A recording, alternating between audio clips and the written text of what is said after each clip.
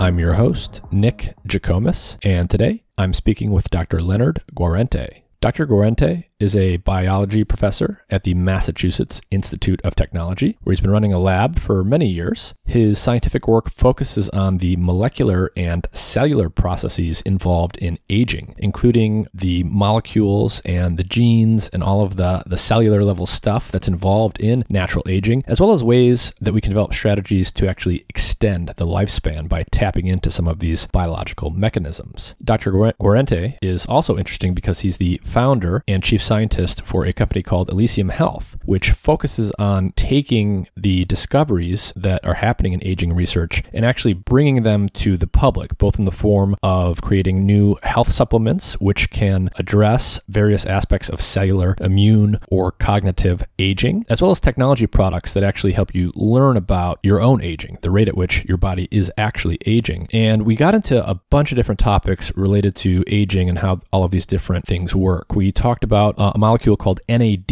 and some of the sort of core biology, the metabolic biology involved in the aging process and how that changes across the lifespan. We talked about molecules like omega-3 fatty acids and resveratrol, the famous molecule associated with red wine, as well as other molecules like pterostilbene, which have enhanced bioavailability properties that might lend themselves to be better used in health supplement products. We talked about Elysium Health, the company that Dr. Guarente co-founded, and how they use the scientific research discoveries from his lab and from other labs to actually engineer products, health supplements, that have ingredients that are most likely to address various aspects of aging, whether that's at the level of cells and metabolism or the immune system or the brain. So we got into all that stuff. We also talked about epigenetics, the idea that you can actually look at certain molecular signatures on the DNA to determine or calculate someone's biological age in comparison to their chronological age. So for example, I took a test that measures this through a product that Elysium Health sells, and I learned that my biological age is actually 30, but my chronological age, the number of years I've been alive, is 34. So my rate of aging is a little bit slower, the rate of biological aging, than my actual number of calendar years would suggest. And so we talked about how some of this technology works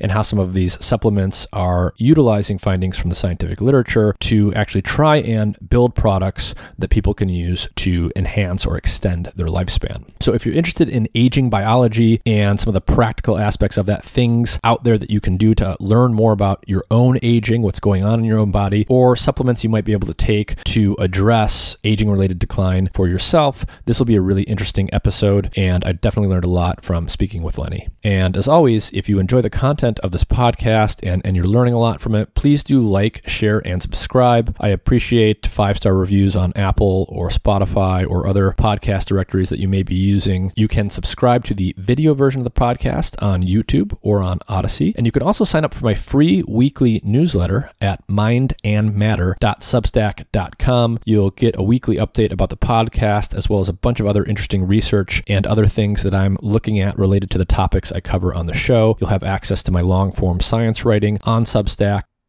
Hey everyone, I want to take a moment to tell you about DoubleBlind, one of the leading media and education platforms dedicated to psychedelics. They provide news, information, and educational resources about a range of topics related to psychedelics, including policy, science, culture, and more. They partner with leading experts to help produce high-quality content. They have a biannual print edition, which comes twice per year. It's beautifully produced with great photography, artwork, and packed with lots of interesting information. DoubleBlind is also online with monthly webinars with experts and a variety of affordable online courses about all kinds of topics related to psychedelics. If you go to the link in the episode description, you can get 20% off site-wide. All proceeds go directly to support DoubleBlind's independent journalism and destigmatization efforts. So visit doubleblindmag.com/mindmatter for more information.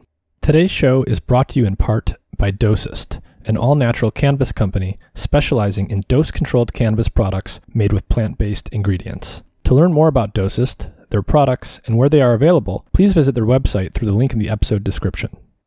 And with that, here's my conversation with Leonard Guarente.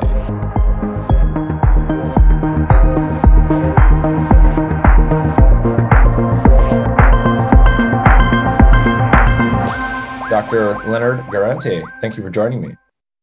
My pleasure. Can you start off by just telling everyone a little bit about who you are and what your scientific background is? I am a professor at MIT. I've been on the faculty there for a long time, 40 years or so. And my background is in molecular biology, including biochemistry and genetics.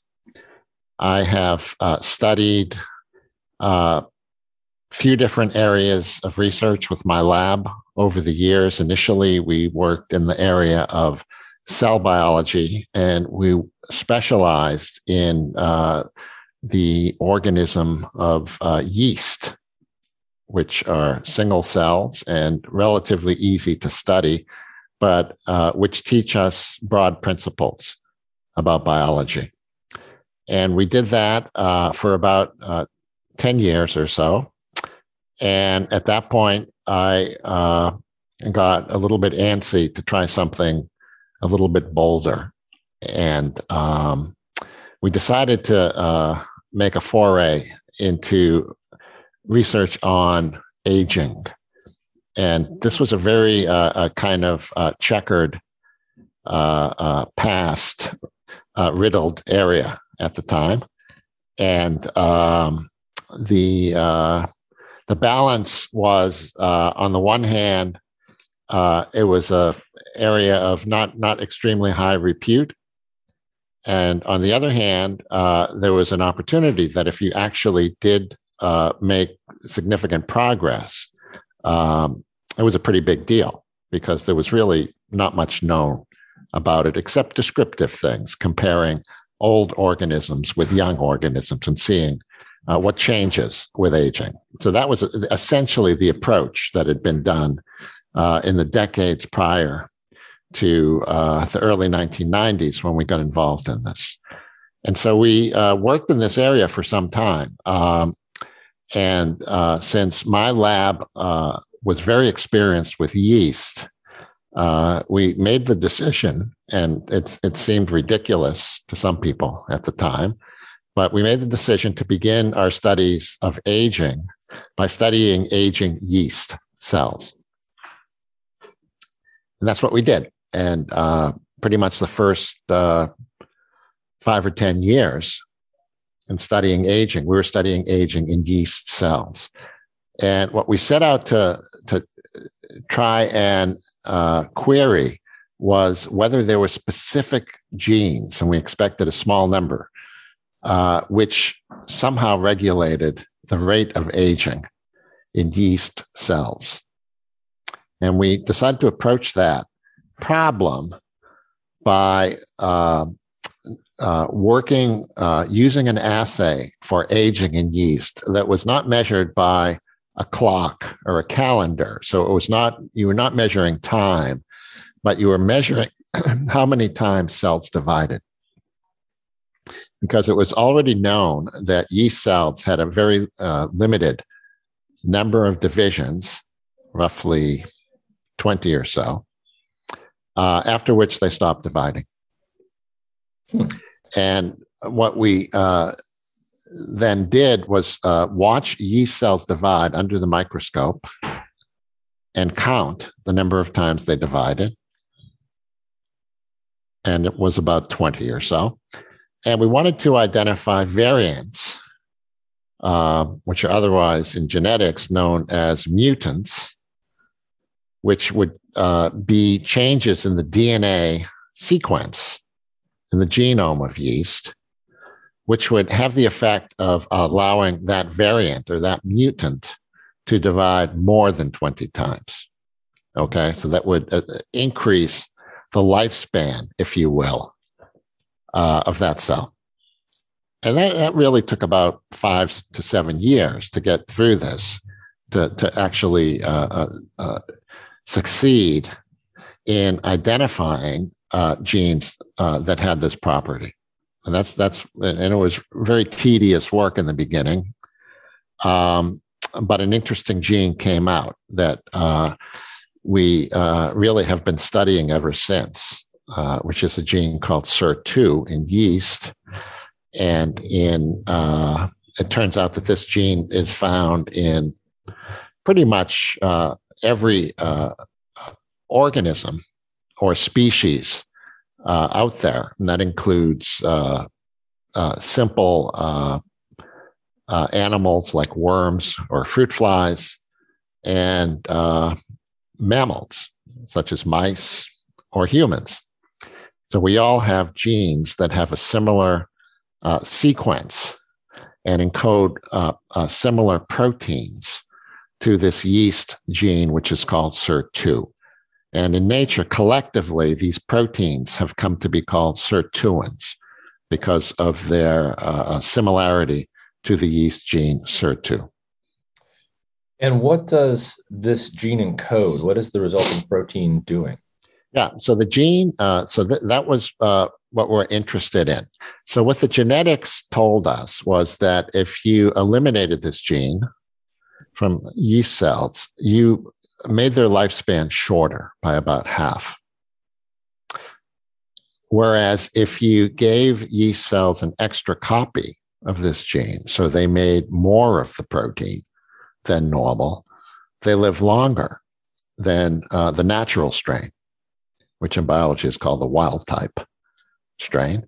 So that really said that this protein had the ability to regulate the lifespan in yeast, which is this peculiar lifespan based on cell divisions. So we started the next period trying to figure out exactly what the SIR2 protein does. And we were studying two proteins, one from yeast, which was the SIR2 protein, which we purified, and the closest homologous protein from humans, okay, which is a protein called SIRT1. Okay, so these are both sirtuins. They're similar to one another, but not identical. One comes from yeast, the other comes from humans. And we purified the human protein as well. So we had these two proteins in a test tube. And we had some background information that allowed us to focus on a process which is mediated by sirtuins, which is called silencing in yeast. And silencing is a process which takes a region of a chromosome where genes can be expressed in this region, and silencing shuts that down so that the genes are not expressed. So it's a kind of process that results in a portion of a chromosome just being kind of wrapped up in an inactive state. So it doesn't do anything. Okay. And it turns out that silencing is an aspect of something that has since then become pretty prominent in biology called epigenetics. And so genetics, as started by Gregor Mendel in the 1850s, is based on mutations that change the DNA sequence of a gene and change the amino acid sequence of the protein encoded by that gene, okay, to result in a change in something you can see in the organism. Okay, in Mendel's case, it was peas and plants and flowers. In epigenetics, okay, you also have a change that you can see in the organism, but it is not mediated by a change in the DNA sequence at all. It is something, it's different from that, which is where the epi comes from. And what it turns out is that it's a process that takes the chromosome and just shuts it down. Okay. And it was known that there are proteins that bind to the chromosome that are called histones. And histones are essentially just wrap the DNA into a ordered structure across the genome, such that the histones form a ball of proteins. It's called a nucleosome, and the DNA wraps around them. Okay. And it was a change in the histones that mediates this process called silencing, this epigenetic process. Okay. And that change in the histones is known to be due to a modification of the proteins. Okay. And proteins are strings of amino acids. Okay. And certain amino acids, and a good example is lysine, for example, can also be modified by a tag that can be put on or off, taken off of the lysine. And that tag is a very simple 2-carbon acetyl group that can be put on the lysine or taken off the lysine. So the lysine can be either acetylated, where the tag is on, or deacetylated, where the tag is off. Okay. Now, it turns out that when histones are acetylated, they tend to promote an open structure in the DNA. So the structure of DNA around the histones is elongated, and the genes can be expressed normally. However, when the histones are deacetylated, the lysines are taken off. The acetyls are taken off of the lysines. Okay, then that region, which is deacetylated, shuts down and forms a compact structure and renders those genes inaccessible, and they're not expressed. So that was known. Okay, so a lot of people had before us tried to see if these sirtuin proteins had the ability to remove these tags from the lysine. So it would go from an open structure in the chromatin to a closed structure, and from the active state to the silent state. Okay. So that would make it an enzyme that would deacetylate, pull off the acetyl groups from the lysine. So people tried to find this activity, deacetylation activity, in Sirtu, and failed. They couldn't do it. Okay. So that's where we started, and we also didn't see it. But we were at the same time interested in whether sirtuins were silencing in a way that was somehow tuned to the metabolism of the cell. So we were also interested in molecules that were involved in metabolism at the same time. Okay, so that brought us to the really the last key point here, which is a molecule in cells that's called NAD. Okay, and NAD is an acronym for the chemical name, which is nicotinamide adenine dinucleotide. So it's 2 nucleotides that are put together, and we're interested in studying whether NAD might have anything to do with this process. And what we found, to make a long story short, is that Sirtu had no deacetylation activity by itself. But if we added to the reaction in the test tube now, if we added to the reaction NAD, okay, then it triggered the deacetylation of the protein. So that meant that it was an NAD-dependent deacetylase. And that's a very, very long-winded answer to your question of what do these proteins, these sirtuins, actually do? What is their biochemical or enzymatic activity? They are NAD-dependent deacetylases. And that has that finding has a lot of different implications. So these sirtuins were discovered to be important for yeast lifespan in terms of how many times the cells divide. They've got something to do with regulating how wrapped up or unwrapped up DNA is and whether or not those genes can be expressed in a way that depends on this NAD molecule. When we think about the finding you described in yeast, that their lifespan in some sense is the number of times the cells divide rather than time per se, how is that?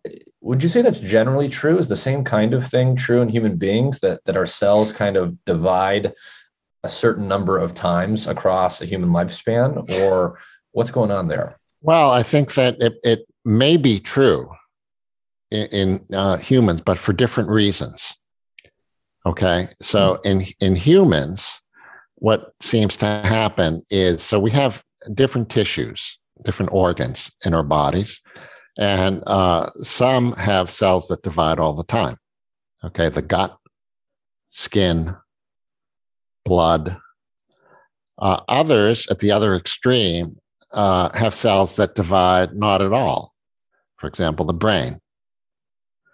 And so for at least some organs in the human body, cell division is not at play because it doesn't happen. So that cells don't wear themselves out by dividing, okay? But they still age, right? So this kind of process that happens in yeast certainly cannot apply across the board in humans, okay? So what about those organs that do have dividing cells in humans, like the gut or the skin or blood? Are they experiencing the same process?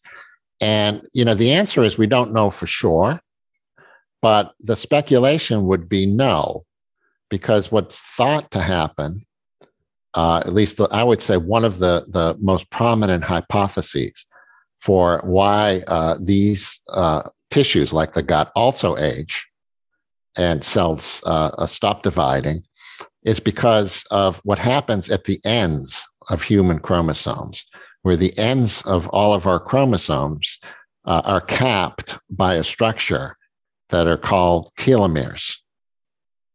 And what happens in mammals, including humans, is that as cells divide, the telomeres get shorter and shorter every cell division, okay?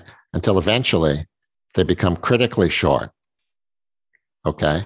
And the cell senses that as essentially it looks like a break in the DNA to the cells, the end of the chromosome, because it has just this little stub now, okay? And the cell gets a signal, the DNA is in bad shape, I can't divide anymore, okay? And that's probably the most likely reason that for organs with dividing cells, cells stop dividing. And so are those things reversible, or does it move only in one direction? Yeah. So for yeast, we never really demonstrated reversibility. What we saw is we could make cells live longer, so we could slow this process of aging, okay? But we couldn't take an old cell and make it young again, okay? In mammals, I think people would have said the same thing until, about 10, 15 years ago, when it was shown by Yamanaka that you could take a fully differentiated cell of a human, and it could be a young person, it could be an old person, doesn't matter. And you could reprogram that cell to go back into a state of that's found in early embryos during embryonic development. Okay, and that state is kind of a stem cell-like state. In fact, they're called embryonic stem cells that occur very, very early in embryonic development. And what he did is he showed that by adding a particular cocktail of genes that were expressed into proteins into this old differentiated cell, he could convert it back to a cell like embryonic stem cells. And they're called iPS cells, for induced pluripotent stem cells. So that's reversing aging at the cellular level, okay? And the other thing we know that must be the case is as a species, and we knew this forever, we have to be able to reverse the aging process, because any species that could not do that would die out very quickly. And we continue to propagate as a species.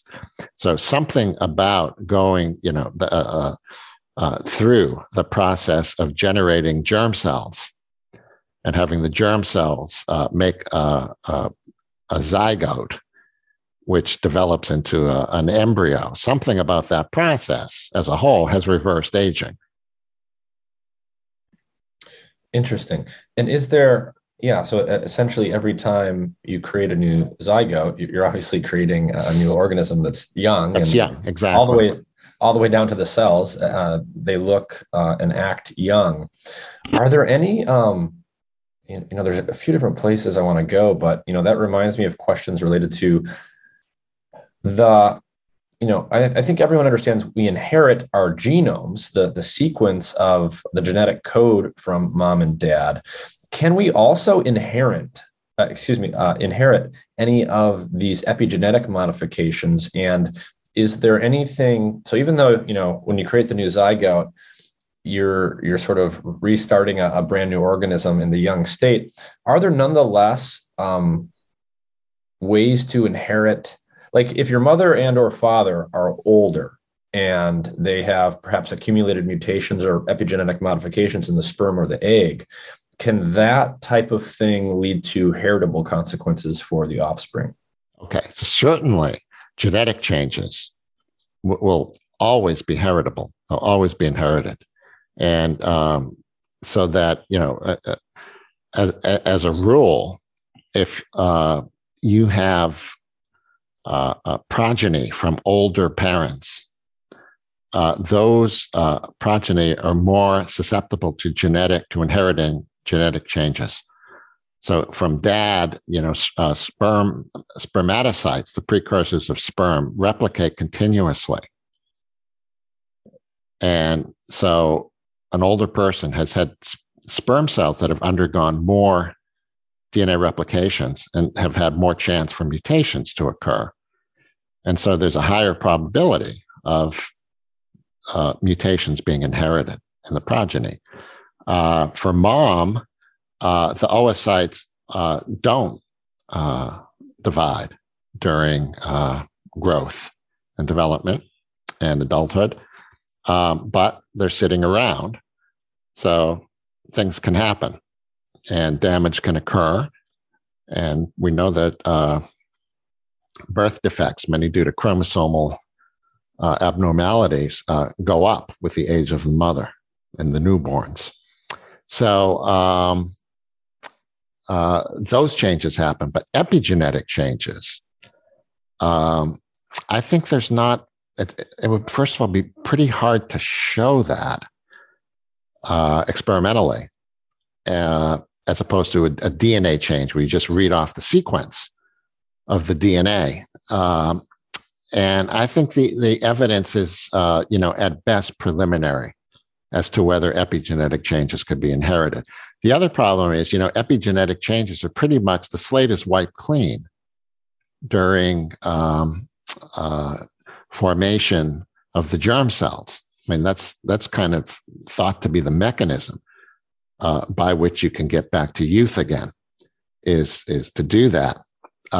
So that would say you would not expect epigenetic changes to be inherited generally. But I think the jury is still out on that question. When we think about some of the key players here that you mentioned, the sirtuins and NAD and things, what is the natural course that those molecules take throughout the lifespan of the average organism? Are they decreasing or changing in some way over the lifespan? And if so, what actually drives that? Yeah, it's a very important question. And so for the sirtuins, let me give a little bit more background. Humans have 7 of these proteins, and they're encoded by 7 different genes. They're all related to one another, but they're not identical. They're different. They all have the same enzymatic activity that I mentioned earlier. They require NAD, and they deacetylate histones and other proteins in cells. Now, the seven are different in a few different ways. The main difference is they're spread across different parts of the cell. So three of them are in the nucleus of the cell. So in the nucleus of the cell, they can deacetylate. They have substrates, if you will, or targets that include the histones, as I mentioned, which are on the DNA and in the nucleus of the cell. But it also includes proteins that regulate transcription, so-called transcription factors that turn genes on and off in a gene-specific way. And those are in the nucleus.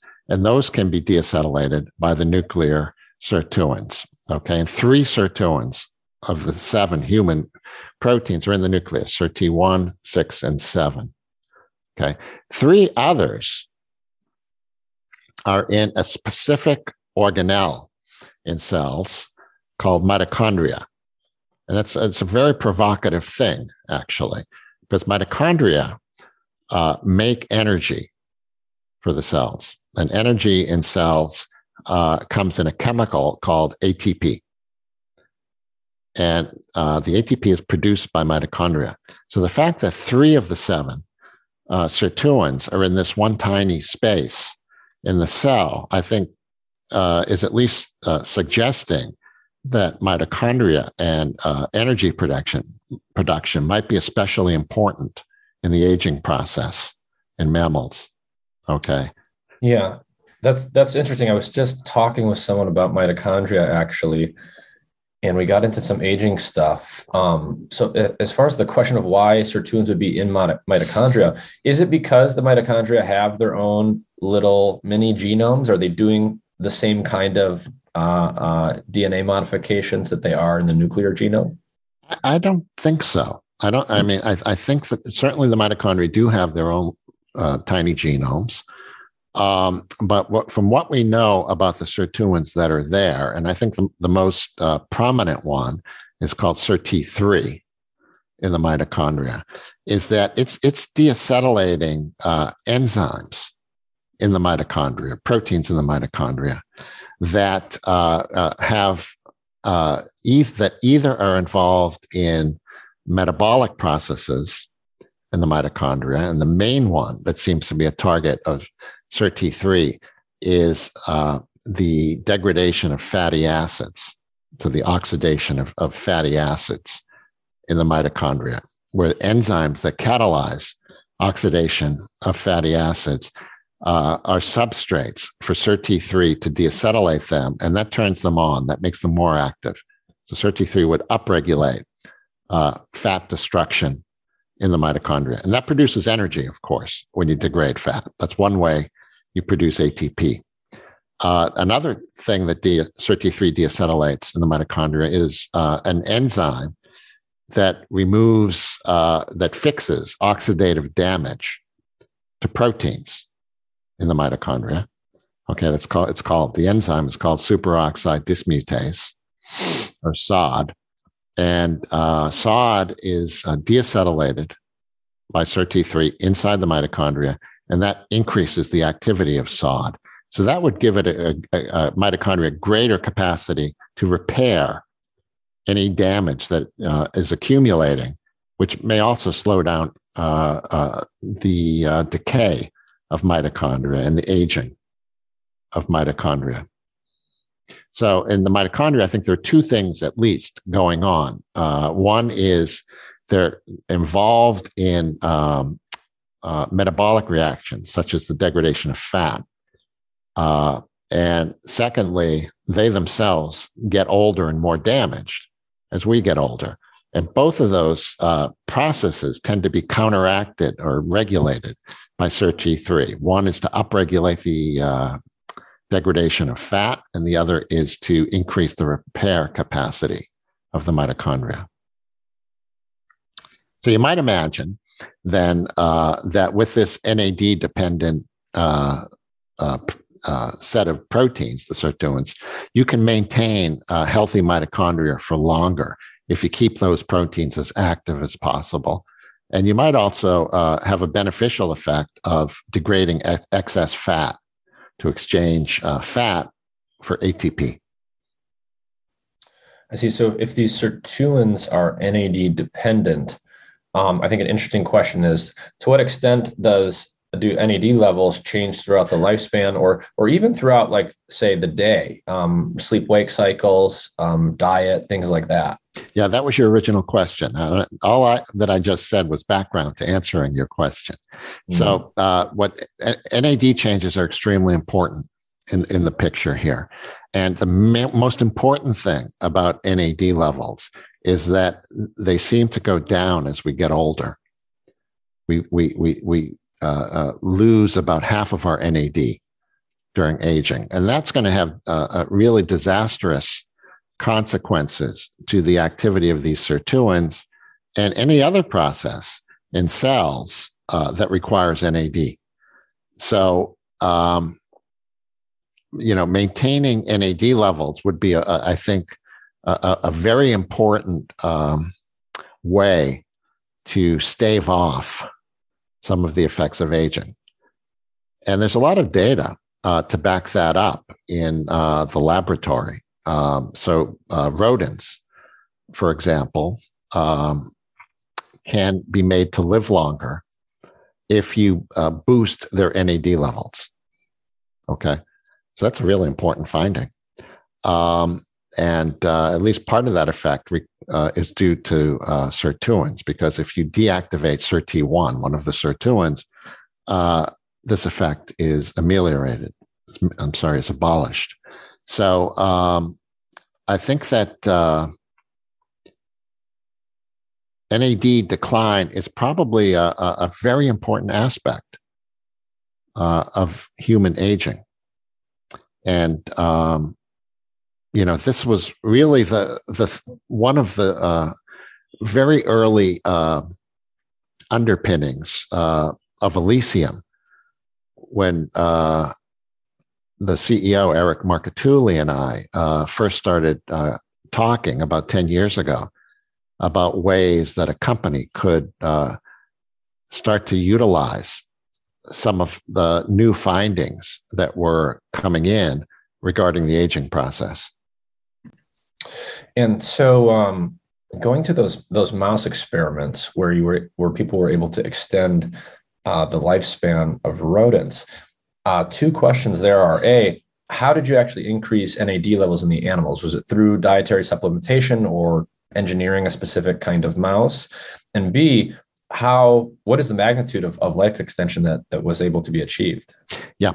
So the simplest thing would be to just feed NAD to the mice. Okay. The problem with that is NAD itself is a compound that does not enter cells. It can't get into cells. So it can't raise NAD in cells if it can't get inside. So what was done is to use molecules. So the way cells make NAD is through a series of enzymatic reactions in cells, where you start with a small building block, which is nicotinamide or nicotinic acid, and enzymes make it bigger and bigger stepwise until you end up with NAD. And so what's done is you take one of the intermediates in the middle of that pathway, okay? And there were two intermediates right in the middle of the pathway. One is called NMN, and the other is called NR, okay? And the NMN stands for nicotinamide mononucleotide, the NR for nicotinamide riboside. And if you add those compounds, they are taken up by cells. So what you can do is you can feed compounds into the middle of this pathway, which will then interact with the enzymes that carry out those terminal steps in making NAD, and that will raise NAD levels in cells. So that's what was done. It was to give these compounds, either NR or NMN, to mice in the drinking water or in the food, okay, and then measure to see that NAD levels were raised, and they are, and then to see what happens. And what happens is they live longer. Now, you asked how much longer. So it turns out in mice, you can various genetic interventions can make them live longer, but only by about 10 or 20%. That's really the best anybody has done in mice. Another thing that will do that is by restricting the food in a process that's called calorie restriction. That's been known for about a century now. And again, they'll live longer by up to maybe 30% or so by that intervention. Okay. And the effect of the NAD supplementation, is of the 10 or 20% nature in extension of lifespan. And doing lifespan studies in humans, I imagine is difficult, or at the very least expensive, and requires a lot of patience. But is there anything that's been done in humans, any studies that might suggest that something similar could be true? Well, I don't think so. Not yet. And the problem is exactly what you say, that, who's going to wait to do a human study? So what you can do is you can try to find some kind of surrogate for how long someone lives. And that's what people have been looking for a long, long time. They're called biomarkers of aging. And if you had a biomarker of aging, then you could simply look at that biomarker, and that would tell you the biological age of the organism. And you could measure that and see if you slow down its progression and not have to wait the entire lifespan to see whether there's been any effect. So that's been one of the holy grails in the aging field, is to find a biomarker for aging for a long time. And are there any good biomarkers in humans? What's happened, I think, at least in my opinion, is in the past decade or so, there's been a very important biomarker that's been found. And it's, again, it has to do with a modification of an important molecule in cells. In this case, it's the DNA. And it's DNA methylation. So DNA tends to be methylated at some positions where you have a C and a G nucleotide residue together. So C, phosphate, G, CpG. Okay. And you get methylation on the C residue. And that happens at various sites across the genome, maybe, I don't know, maybe 1 million total sites across the entire genome. And what's become available is the ability to very accurately assess the methylation status of all of these residues, which is a combination of chemicals that can distinguish between the methylated C and the unmethylated C and cut the DNA at the one and not the other, and DNA sequencing, so you can tell where this has occurred. And in so doing, you can assess simultaneously the methylation of many, many residues across the genome all at once in one experiment. So that was what was done initially by Steve Horvath and his colleagues, was to just look at the methylation of DNA, okay, in various cohorts of people that were involved in human studies of different kinds, okay, so that there were biological samples available. So let's say blood of these people. And what they did was to assess methylation status across many of these sites in the genome, okay? And they asked whether they could see a pattern of methylation that changed in a very characteristic way with the age of the person providing the sample, okay?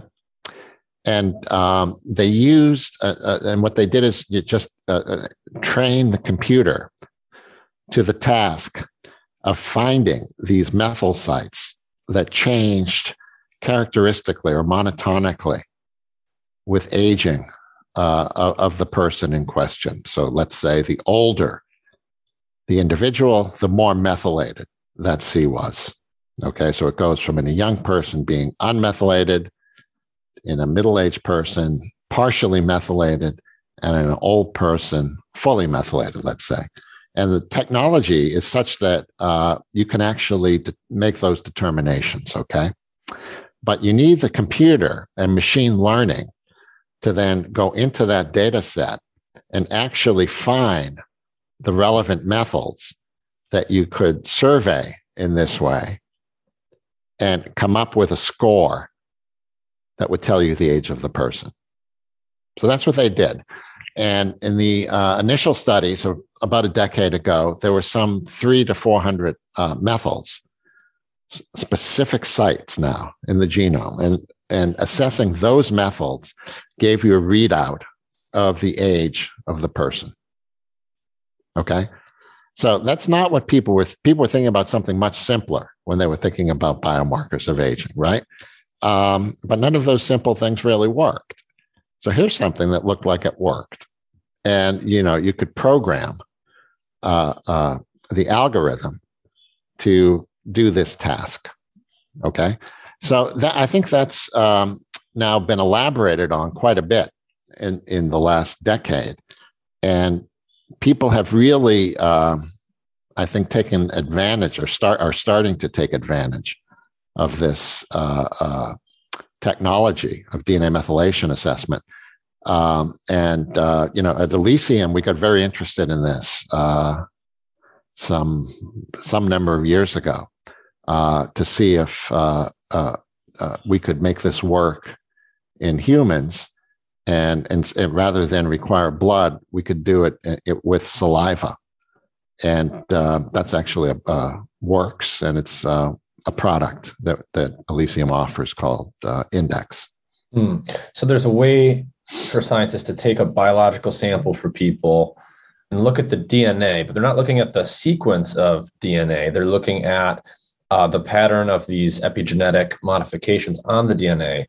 And that tends to tell you something about the biological age of the person.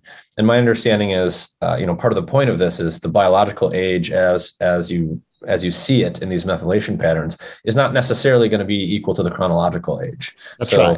It will broadly it will, right? So you'll see if you look as a function of age, you will definitely see a relationship between chronological age and this biological age. They'll be similar, okay? But they won't be exactly the same.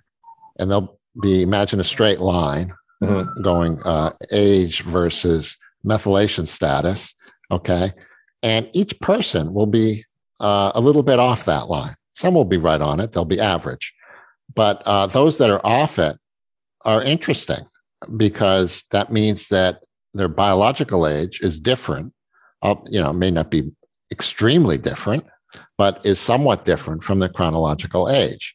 And so a test like this, you can impute a rate of aging for that person. So a person that's right on that line, okay, would be aging exactly average, okay, in the population. And you could call their rate of aging as 1, okay.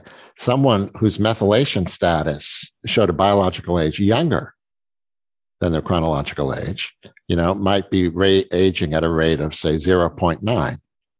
And of course, that's desirable. If you took a random sample of a bunch of people, what percentage of people will tend to be very high off of that line, however we define that? I think if you took a random sample, this is what they did in the original experiments, right? The way the line is drawn, right? The line will be average. So there'll be the same number of people above and below the line by the nature of the beast. Okay. Now we've noticed in customers of Elysium that there's a slight skewing. So that there are more people than it would be expected that are aging more slowly Mm. than you would expect in a sample that size. Okay. And, the way we interpret that is maybe, our customers are kind of self-selected as people who are very health conscious, mm-hmm. right? And in aggregate, would show a slower average rate of aging compared to the general population. And can you talk about how this product works a little bit more? So if someone purchases it, like what is it physically that they're doing? And then what does the output actually look like that they see in the end? Yeah. So the product would be not terribly different from other products out there like 23andMe or Ancestry.com, where, you get the product, you create a sputum sample, and you mail it off to our labs, and the sample gets analyzed, and the data gets sent back to the customer. It's extremely simple, with a lot of information to put things into context for the customer. And so I think it's a cool product. I think it's really cool, though, that it now potentiates, it allows you to do other things. So, for example, our first product, which was based on the research I talked about earlier with sirtuins and NAD, is called Basis. Okay. And it has two ingredients in it. One is an NAD booster, this thing NR. It's one of the ingredients. And the second ingredient is based on research that shows that there are compounds that specifically activate one of these human sirtuins called SIRT1, which is a quite important one, actually. It's a nuclear sirtuin. And the original studies showed that one of these activators of SIRT1 was a molecule maybe some of your listeners would have heard of called resveratrol. The red wine molecule. The red wine molecule, yeah. And there's a lot of studies have been done on resveratrol since David Sinclair originally showed it could activate SIRT1. And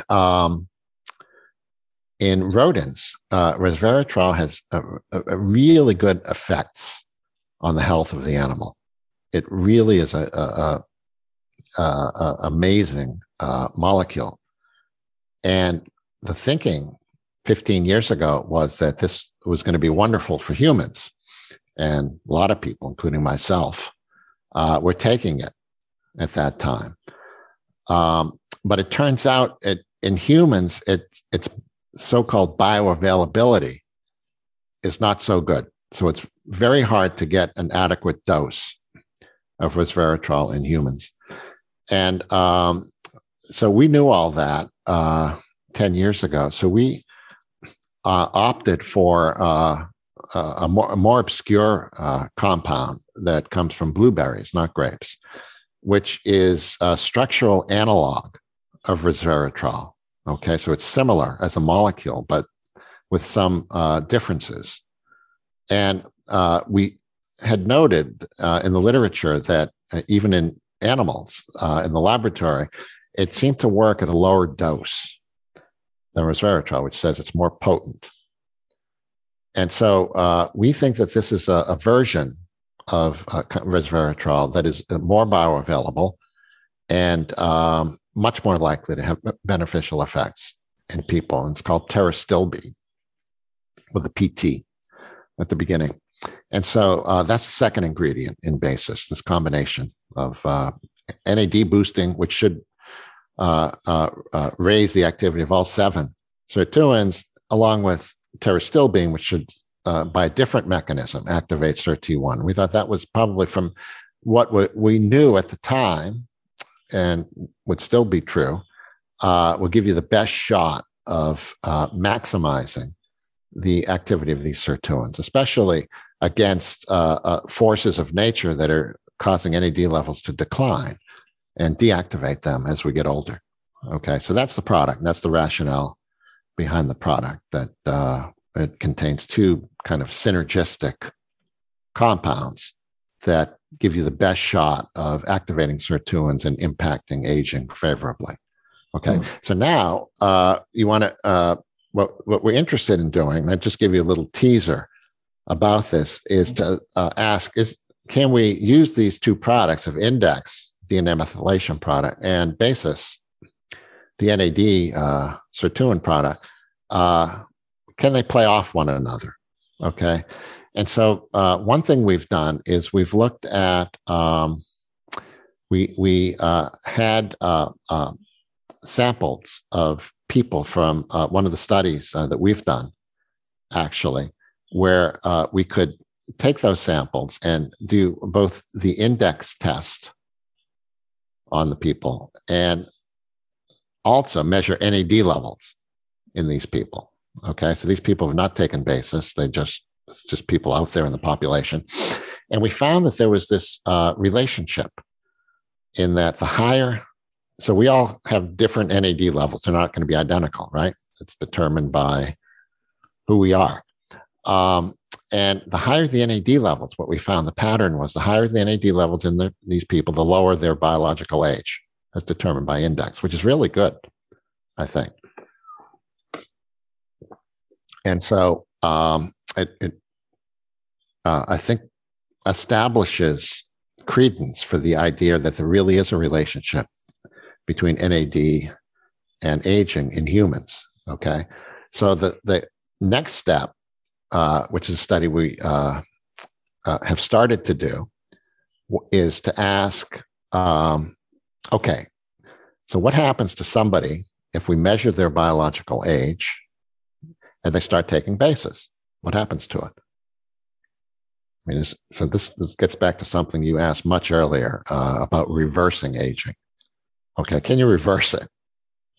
And that's a study that's going to take time, because now that's the so-called longitudinal study, where you're following the same people over a prolonged period of time. So we don't know the answer to this yet, and my suspicion is, we started this several years ago, like 3 years ago. And, we started looking at the data, and my thinking is we got a confound that occurred in the time frame of that study. And for this, we just simply ask our customers if they're interested in opting in to something like this, where we simply, at baseline, before they start new customers, before they start taking Basis, they do an Index test. And in a year after taking it, they do another Index test. Okay, it's that simple. But what intervened in that year was COVID and isolation protocol and change in lifestyle and habits. And we suspect that was a major confound, that it will probably be shown that COVID changed the rate of aging in people. I really expect that to be found. So we very much are interested in getting good data on this question, but we don't have it yet. Interesting. Given everything everything that we know about aging so far, do you think it's possible, in principle, that one day we could basically put an end to aging, to be effectively immortal, such that the normal aging process doesn't happen, and the only way people would die would be if there was some other kind of disease or accident or something like that? I do. Oh, wow. I do. And, I would have said no up until as recently as 5 years ago. And I did say no anytime I was asked that question. But I've reevaluated. And I think that at some point, if civilization continues to advance in the way that it has been, and nothing catastrophic happens to the world, that it will be possible. Part of the reason for saying that is that, you can achieve these little bits of success with things like NAD intervention. Okay. And, many important discoveries start with something that sort of barely works, and then you make it better and better and better. Okay. And the other thing relates back to another topic we discussed, and that is that it seems you can reverse aging at the level of individual cells by converting skin cells, let's say, of an adult animal back into embryonic stem cells. Okay. And if you can do that, make that complete reversal, right? Why shouldn't it be possible to make a little bit of a reversal, at least enough to stop aging in its tracks? Okay. And there's been some papers published in mice that would lead you to believe that this might be possible in humans. And it's a little bit, you can do things in mice that you can't easily do in humans, of course. So this process of turning cells back into stem cells that was developed by Yamanaka involves putting into those cells 4 different genes. And those 4 genes, when they're expressed, will turn the cells into embryonic stem cells. Okay. And so in mice, of course, you can make transgenic mice where you've added genes into the genomes of the animals. And so what was done is to put those 4 genes into mice in a way that you could turn them all on at the same time in all the cells of the mouse. Okay. And initially, when they did that, in the first set of experiments, what do you think happened? Tell us. They got cancer. I see. And the reason they got cancer is these embryonic stem cells. Remember, this is the early embryo, which has to grow a lot. And these embryonic stem cells are very rapidly growing cells. I see. And if you culture embryonic stem cells, they grow like gangbusters. Okay. It's like you're growing a bacterial cell that grows so fast. And so to just do this in an unregulated way won't do in fact, it'll do the opposite of what you want to have happen. So what they then did was to figure out a way to control their expression, these 4 genes, so that you can give the animal short pulses of intermittent expression. So you give them a pulse, wait a few weeks, another pulse, wait a few weeks. And when they did that, they reported elements of reversal of aging in the animals, which is a very striking finding. So, there's just been a few papers at this point in time on this. So I think we want to wait and see and assess this more completely.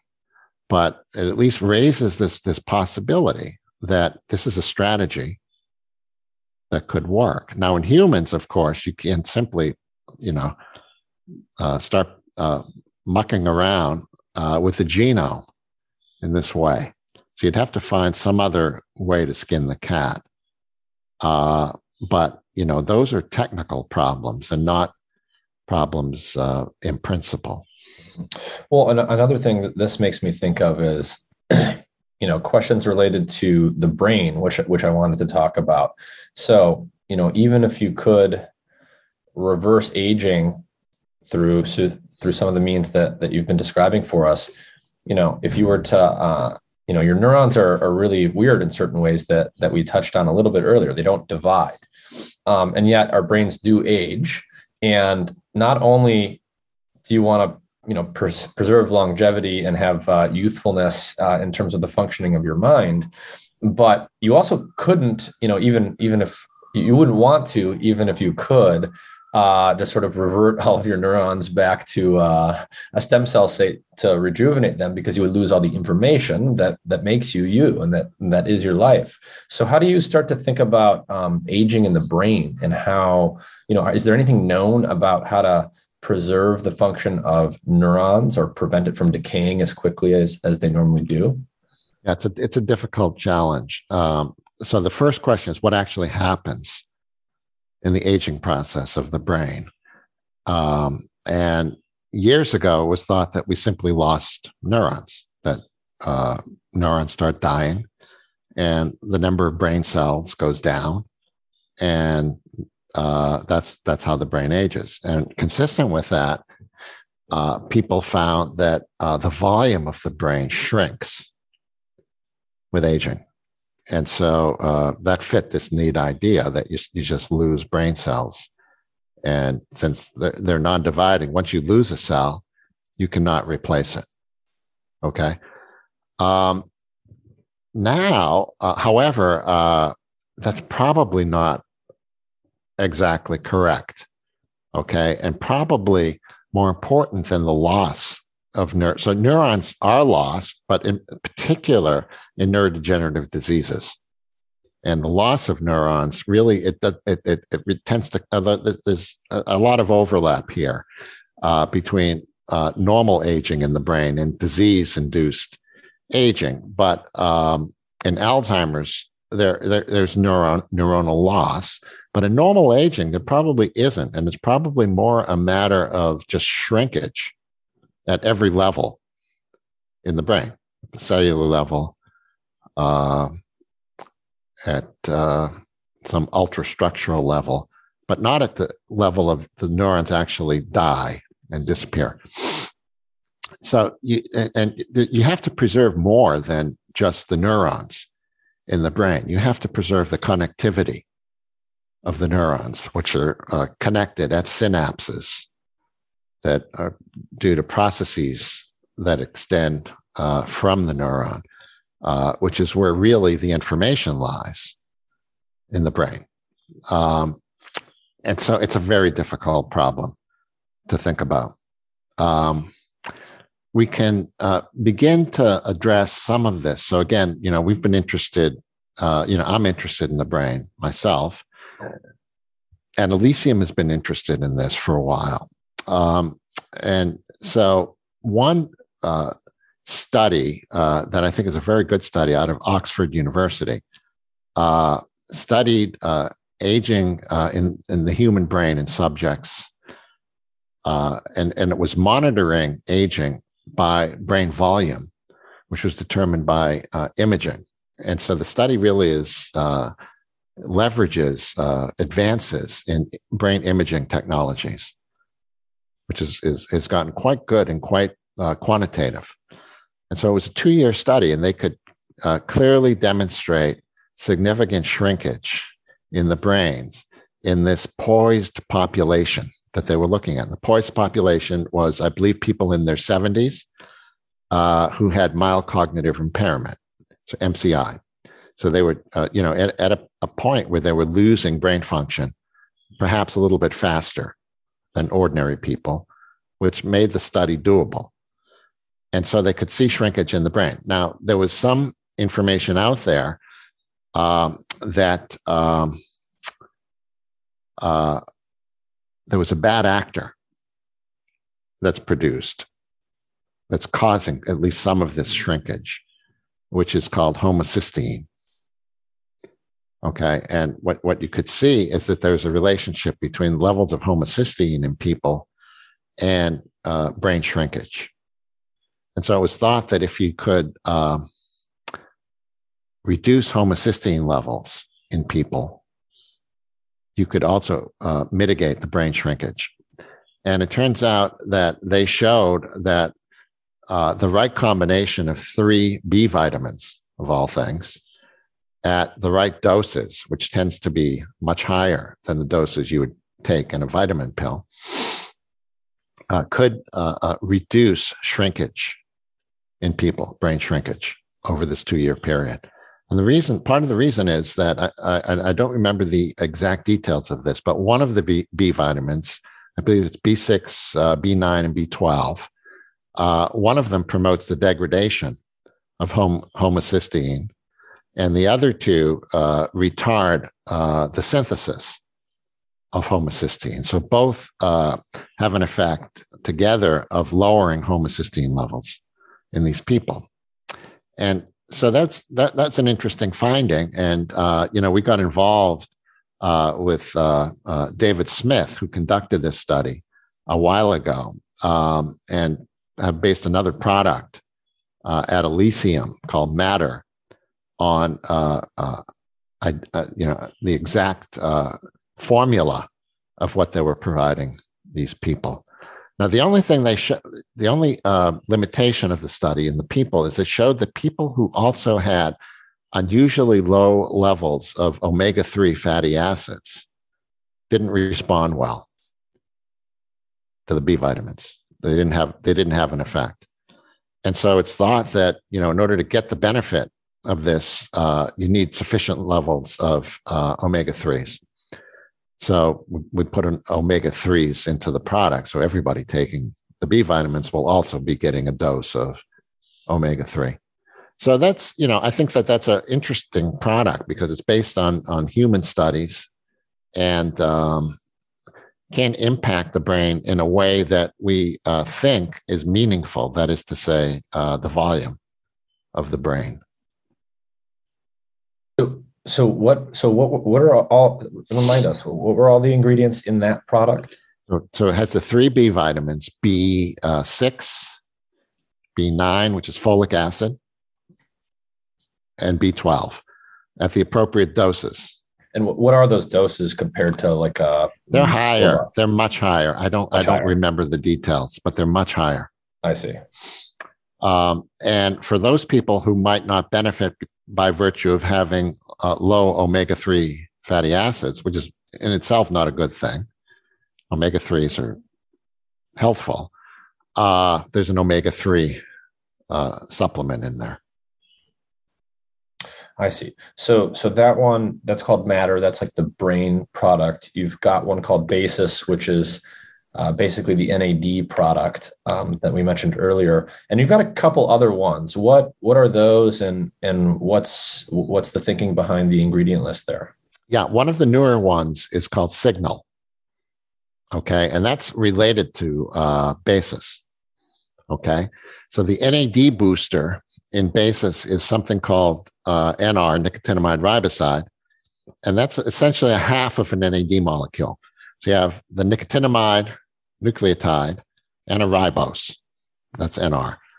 NMN is one step further down the chain, and it's the nicotinamide and the ribose with a phosphate on it. So it's one step closer to NAD. Some people favor nicotinamide over nicotinamide riboside, although in animal studies, they both seem to work equivalently. Okay. But there was a paper published on NMN fairly recently showing that it had the ability in humans of making insulin work more efficiently. That is to say, increasing insulin sensitivity, which is thought to be a good thing for health. So we wanted to have a product that had NMN in it. And then we found, so one of the other interesting targets that, I've been interested in for a long time. So pterostilbene targets SIRT1, as I said earlier, as does resveratrol. But there's this important sirtuin in mitochondria, SIRT3, that we think will be important in maintaining mitochondrial integrity and health with aging, if we could keep it active. Okay. So the NAD booster will help with that. But if we had a more specific molecule that could target it, that would help even more. And so the literature informed us of a molecule called hinokiol, which is reported in several different labs to activate SIRT3. And so again, that's something we got very interested in and obtained a very good source of it. And that's the second ingredient in Signal. So we think Signal will have an effect that will be more targeted on mitochondria in aging and energy production, things of that sort, perhaps fat degradation in mitochondria. So that's, again, on the metabolic side with basis. So you mentioned earlier, I think an important thing to talk about is bioavailability. You mentioned, for example, resveratrol is a very interesting molecule that does really cool stuff, but it's not particularly bioavailable. And that was why you guys were using this other thing called pterostilbene, which is more potent. Are the ingredients in all of your products reasonably bioavailable, or do you add something to it to boost the bioavailability? Because I know that my understanding is a lot of supplements out there, not in every case, but in some cases, it might say it's got 500% your daily value of whatever, but you end up absorbing very little of it. So how do you think about bioavailability? Yeah, we're interested in bioavailability in all cases. And, so I think that in the products we've discussed, the compounds are relatively bioavailable. Where they're not, then we're really interested in technology which exists, in which the compound is essentially encapsulated in vesicles to make it more bioavailable. And I think, the vesicle technology, again, is one of the things that I think has really taken off. In fact, the RNA vaccines that deliver RNA to cells work because the RNA is first encapsulated in vesicles. And the actual vaccine is the vesicles that will be stable, in the blood, and will then be able to fuse with other the membranes of cells to deliver their contents to the cells. And so we're applicable, and a number of the products we're thinking of that are in development. We're thinking of starting to use this technology to increase bioavailability. So yes, I do think it's an important issue in any of these products. And I think it's one that will become increasingly utilized by us down the line. And I am just curious too. So you co-founded this company called Elysium, which is making these products. On the one hand, I can imagine one thing that prompted you to do this was just your research and the relevance of what you were learning about aging to making these kinds of products. But what made you want to start a company as a scientist? I think most scientists I've met aren't inclined to do that. Well, first of all, I think it's MIT is supportive of their faculty also being entrepreneurs. So that there's a supportive environment that we have. And a lot of my colleagues at MIT start companies. And in fact, I've been involved in companies in the past. Most recently, before Elysium, I was involved in a sirtuins company called Sirtris with David Sinclair and Christoph Westphal. I was co-chair of their SAB. And since the start of Elysium, I've been a founder in another company that's a kind of a drug development company to target SIRT6, another important sirtuin in the nucleus, but is really highly focused on clinical drugs and developing drugs on SIRT6. So I think that it's basically for aging. There was all this work that had been carried out over a long period of time that was just beginning to make a blueprint for how you could take this and develop it into something that could benefit health. And so it's a very attractive prospect to try to do that and to see can we first of all find out will this work the same way in people, and secondly have the satisfaction of actually being able to impact human health with such a company. The other thing I liked about the concept was really Eric Marcatuli's idea that, on the one hand, at the time we initiated our conversations about 10 years ago, there were these supplement companies, of which there were many, The quality was really, frankly, not great. And some of them didn't even have in the product what they claimed was in there. And if it was in there, it was almost certainly something that didn't do anything. And so we wanted to make sure that we had products of high quality, and thought that if they really worked, if we could assure and do the testing in humans to back up the preclinical data that they really worked, that it would actually form a space between the supplement companies on the low end and the drug companies here, the classical drug companies, that there was a space in the middle that was an opportunity space to have compounds that really worked, but that could be delivered to customers quickly because they were natural. And so they didn't have to go through the kind of FDA testing and approval of a novel compound, a drug. And that was an exciting possibility to have this platform, be a platform company that was not a supplement company, that would be able to essentially have a rapid timetable for development and testing and delivery of products direct to consumer online in an efficient way. So, there's kind of a lot of attractive features about the company for me. Its novelty, its prospect for saying that, this aging research really led to something, and targeting aging is really a good thing for health.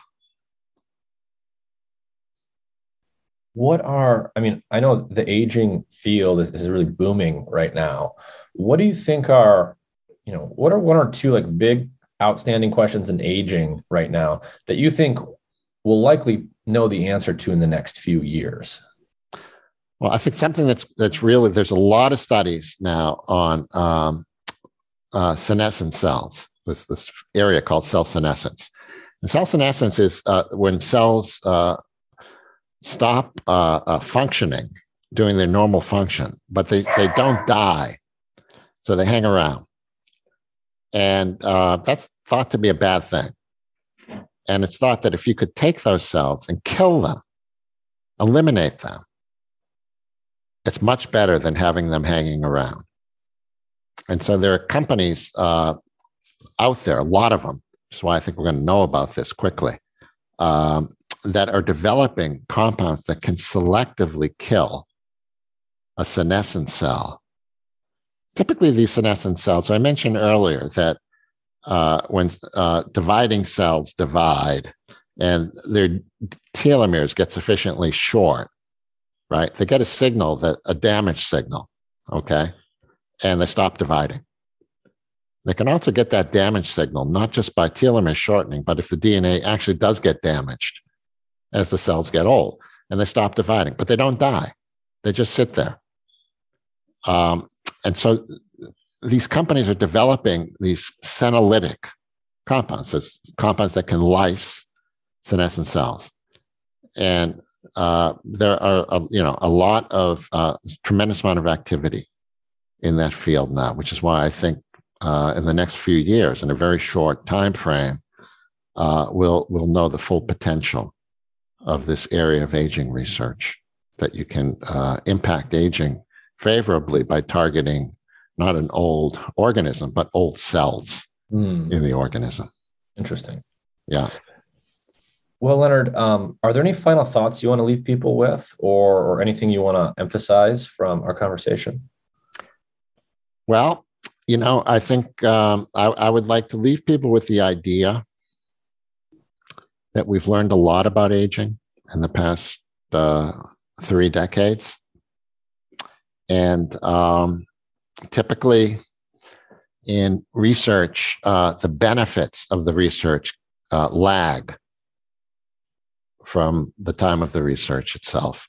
And we're seeing this in cancer, where incredible information emerged about human cancers from the 1970s through the 2000s, but very little in the way of treatment, with the exception of childhood cancers, and in some cases diagnostics for cancer. But medicines lacked for cancers. But I think that that's starting to change now because a lot of work's been done to take advantage of the basic science.